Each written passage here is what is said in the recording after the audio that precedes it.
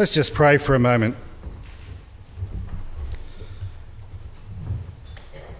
Our gracious, loving God, we just give you thanks for this morning. We give you thanks for your great love that you gave Jesus Christ to us. We give you thanks for your great love that Jesus was one of us, lived a life amongst us. We give you thanks that Jesus bore our sins upon the cross. And we give you thanks that Jesus rose again from the dead. Our Lord, we give you thanks in all these things. And we ask that you bless us today. Amen.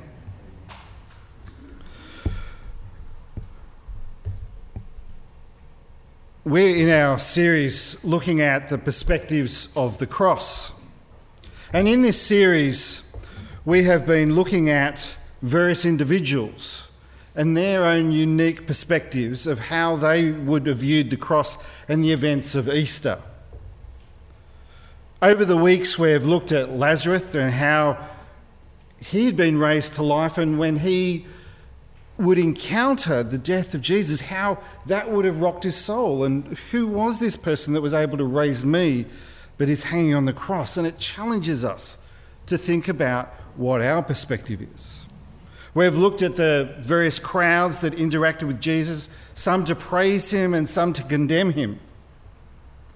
We've looked at Mary, the mother of Jesus, and the pain and the heartache she would have had seeing her son dying on the cross. On Good Friday, we looked at people who surrounded the cross. Simon of Cyrene, the soldiers, the criminals hanging on either side, and Joseph of Arimathea. We're here today in the midst of this story, of the Easter story. And we know what has happened so far, but let's just recap for ourselves. On Friday, Jesus was led out to a place called Calvary. There he was crucified. He was executed. He died, and he was placed in a tomb, and a stone had been rolled across it. And Saturday had come, and that was the Sabbath, the day of rest, and nobody was allowed to go and do anything. And today, Sunday, we come and we enter into the story again. And so I want to share with you a reading from the Bible from Luke's Gospel, which gives us the story of that Sunday morning. And we will look at the perspective today of the women that encountered that tomb. So let us hear from Luke's Gospel. But very early on Sunday morning, the women went to the tomb, taking the spices that they had prepared. They found that the stone had been rolled away from the entrance. And so they went in, didn't find the body of the Lord Jesus. And as they stood there puzzled, two men suddenly appeared to them, clothed in dazzling robes. The women were terrified and bowed their faces to the ground. And then the men asked, "Why are you looking among the dead for someone who is alive? He isn't here, he is risen from the dead. Remember what he told you back in Galilee, that the Son of Man must be betrayed into the hands of sinful men and be crucified, and that he would rise again on the third day." Then they remembered all that he had said this. So they rushed back from the tomb to tell the 11 disciples and everyone else what had happened. And it was Mary Magdalene, Joanna, Mary the mother of James, and several other women who told the apostles what had happened. And so when we start to think about how the women in this moment coming to that tomb, what their perspectives would have been of the cross at that moment, we realise that there are a number of different perspectives they would have flowed through. Think about this for a moment. The women were coming to finish the job of properly embalming Jesus' body. You know, he'd been wrapped in cloth. but they needed to provide the spices. They were prepared to find the dead body of Jesus because, as the scripture says, they had already prepared the spices. They weren't looking for a Jesus that had risen. They were looking for a Jesus that had died and was still in the tomb. And they were finishing off the job they couldn't do on the Saturday morning because of the Sabbath. They had to wait from the Friday through all of that Saturday to this Sunday morning. And they would have been waiting in grief, full of grief, not understanding what Jesus had told them earlier about his need to die and be resurrected. So the first of our perspectives that the women have is grief. Grief is their first perspective of the cross and what Jesus has done. The cross was to them death. It was loss, it was pain, it was grief. So do you today view the cross of Christ? Do you view Easter in that same perspective from grief? Have you left Jesus in the tomb or hanging on the cross? Do you think that Jesus was just a man and that the resurrection didn't happen? Are you always expecting Jesus to be in that tomb dead? And the power and the grace and the forgiveness of God just really is so much less if you leave him there. If you only expect Jesus to be dead, then that's what your faith will end up being. It will be dead because Jesus is alive, and our perspective should actually change to celebrate this. So each person in their own uniqueness grieves differently, don't we? But there are some common behavioural, emotional and psychological signs and physical signs that we have when we are experiencing grief. Symptoms that people are grieving typically experience. And the women would have been experiencing these same signs of grief when they entered that tomb. And one of the signs of grief that affect people is confusion. We often get a little confused when we're grieving. And when we read the story, we find what happens. The women were confused. They were puzzled at the scene that had come in front of them. However, this confusion was not based solely out of their grief. This confusion was because they were expecting one thing and they encountered something completely different. It had changed. It wasn't the same. The stone had been rolled away. The body of Jesus that they expected to be embalming at that moment was not there, and they were confused. And what happens in confusion is our second perspective that these women go through. I hazard a guess, if we think about this seriously, for a lot of people, their view of the cross and the Easter is actually one of confusion. They expect one thing and something else is there. Something wonderful has happened, yet they're confused because they expect that it's going to happen this way. So many people in our society now live in this moment of looking at the cross of Christ and the resurrection of Christ through their perspective of confusion, because they expect Jesus to be dead and they cannot accept the fact that he's risen. And so they have this conflict, they have this confusion in themselves. Confusion for us happens when we approach this amazing and wonderful event of Easter with a preconceived idea about who and what Jesus is. But you realise God breaks through and has something special and amazing for you and in store for you.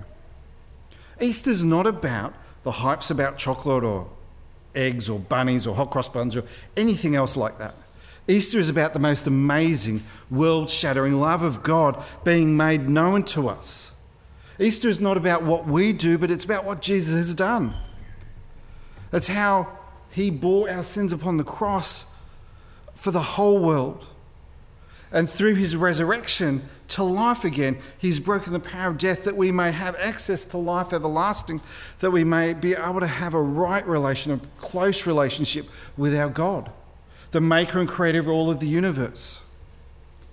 And if we have faith and we believe in Jesus, then we will be able to have that as well. Grief, while it was the starting point of the perspective for the women about the cross and the death of Jesus, it was quickly replaced by confusion on that Easter morning. But that was not the final perspective that these women have. They move through from grief to confusion, and then they come to this moment. When they encounter the heavenly beings, their confusion was changed to understanding and delight. And so our third perspective of the cross that we see within the women today on that Easter morning is understanding and delight. See, the women were reminded of the words of Jesus. It says, "Remember what he told you back in Galilee, that the Son of Man must be betrayed into the hands of sinful men and be crucified, and that he would rise again on the third day." And they remembered that he had said this. And so they rushed back from the tomb to tell the 11 disciples and everyone else, and I love that statement, and everyone else what had happened. See, understanding replaces confusion when the basis of that confusion is explained. Do you get what I'm saying? When you're confused about something, when you have competing things and you're not sure about it, when understanding comes, when that confusion is explained, what the barrier gets broken down. And this happened for the women when the heavenly beings reminded them what Jesus had said, that his own very words, he said that he must die and that he would rise again. And they realised that this is true.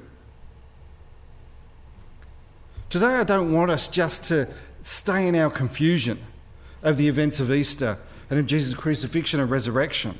I want you to understand.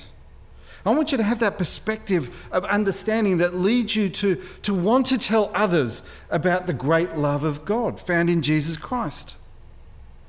Notice how that perspective interplays with one another. The women had great delight. You know, the delight they had was shown because they wanted to tell the 11. It wasn't that, we didn't find a body and we're afraid and confused and we stayed in the confusion and so we hid and didn't do anything. They went and told the 11, and then they went and told everybody else about this. They had great delight in telling everybody. They had joy in their heart because they knew that Jesus had been risen. And why did they have great delight? Because they had great grief. Jesus, who they thought was dead, is now alive, and they are delighted. And they rushed back to tell the disciples about this. So today on this Easter morning, what perspective of the cross of Christ and the events of Easter do you have? Do you find yourself staying in the moment of grief, where you've left the body of Christ in the tomb or hanging on the cross, and that is it? Do you find yourself on the perspective of confusion, where you can't reconcile the fact that a person can be, God in fact, Jesus Christ, can be raised to life again? Are you confused? Are you conflicted about that? Or have you moved to the point of understanding and delight in your life? Have you moved to the point of understanding the need that Jesus had to die so that we could come close, that he would be an atonement for our sins, that we could come close to God because of what he has done? Have you come to the understanding that he had to rise again to show that he's broken the power of death and that we can have everlasting life with God? Have you come to that point and so you are delighted? Is Easter a time of delight for you? Is that the perspective that you view Easter from? I know where I stand. I stand in that moment of delight. I stand in the fact that I am joyous because of what Jesus has done. I am joyous because of what Easter means. And I would love it if you do too. I would love it if you could move through those moments of grief, of confusion, to understanding and delight as well. If there are questions that you want to ask, ask. Find one of the people here and ask them, and they will be most willing to work with you and talk with you about it. Because this is a moment to come to a point where you can delight and understand the great love of God for you. So let us pray today.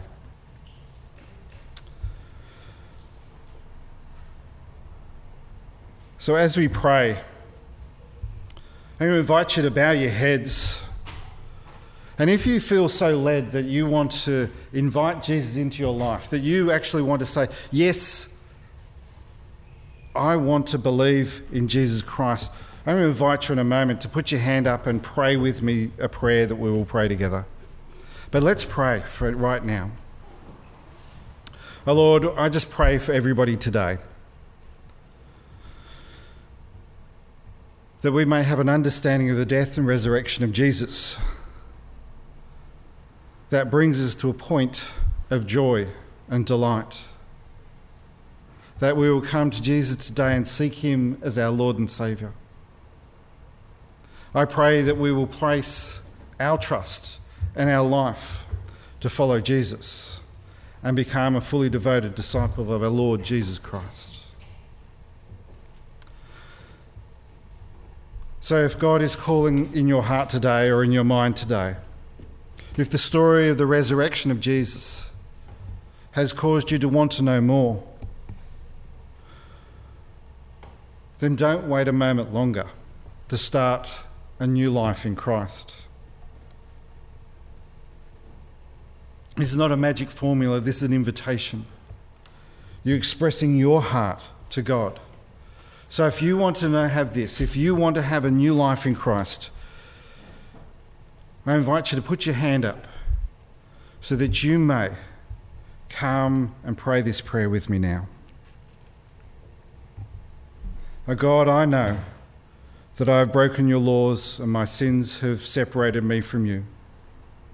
I am truly sorry, and now I want to turn to you from my past sinful life and towards you.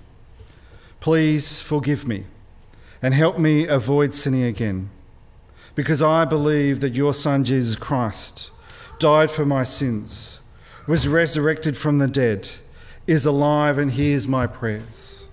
I invite Jesus to become the Lord of my life, to rule and reign in my heart from this day forward. Please send your Holy Spirit to help me obey you and to do your will for the rest of my life. In Jesus' name I pray. Amen.